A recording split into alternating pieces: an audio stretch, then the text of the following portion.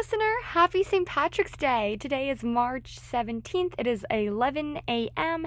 and I am recording this because of an experience I had last week. It was the week leading up to spring break, and I'm sure that all of the students that are listening can understand what that week looks like. I was up really late, so hungry and so sleep deprived, and working on the last of my assignments before, I could finally just take a rest.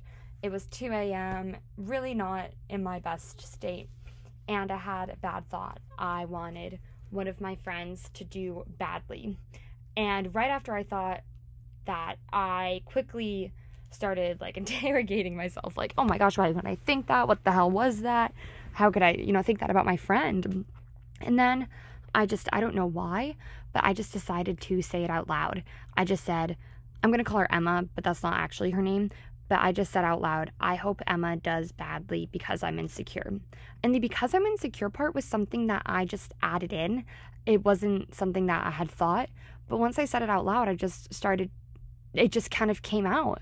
And that's when I realized that jealousy is really just a manifestation from our subconscious of our insecurities. That wasn't really about Emma. That wasn't about anybody but me. That's just about me feeling insecure about being behind on my schoolwork and not keeping up that week. That was just me feeling badly about myself. And I thought that if she had done poorly because she's somebody who's very successful and so on top of things and really talented, and if she had done badly, then that would make me feel better about doing badly because I was just assuming that I was going to do badly.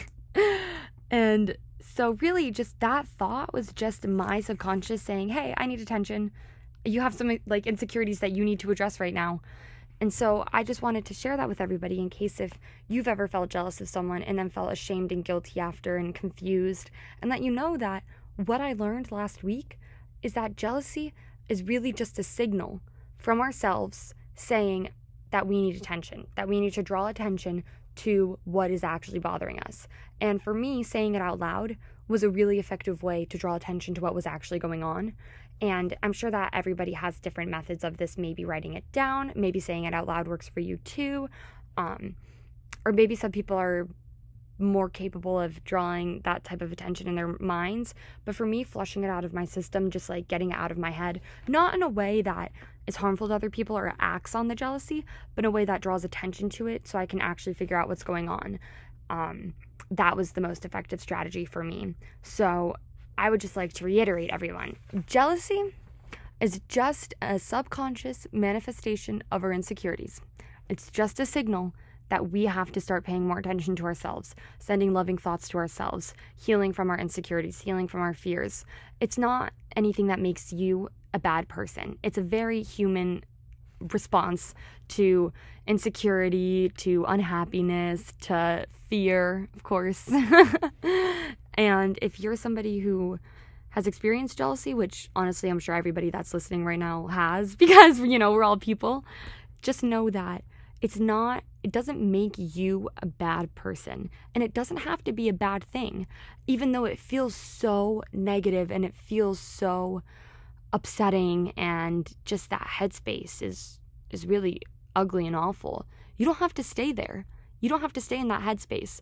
When you get pulled down to that type of, I guess I'm just going to say the word space again for the 50th time, but when you get pulled down to that space, that doesn't mean that that's where you belong.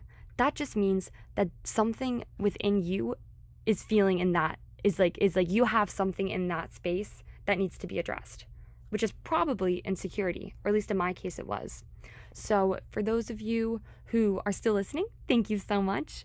And I hope you have a really good day. And just remember that flushing out those jealous thoughts, getting them all out of your system in a way that's safe for others, safe for yourself, is, I think, the best way to really address those insecurities and pull yourself out of that space, because you don't deserve to be there and you don't have to be there.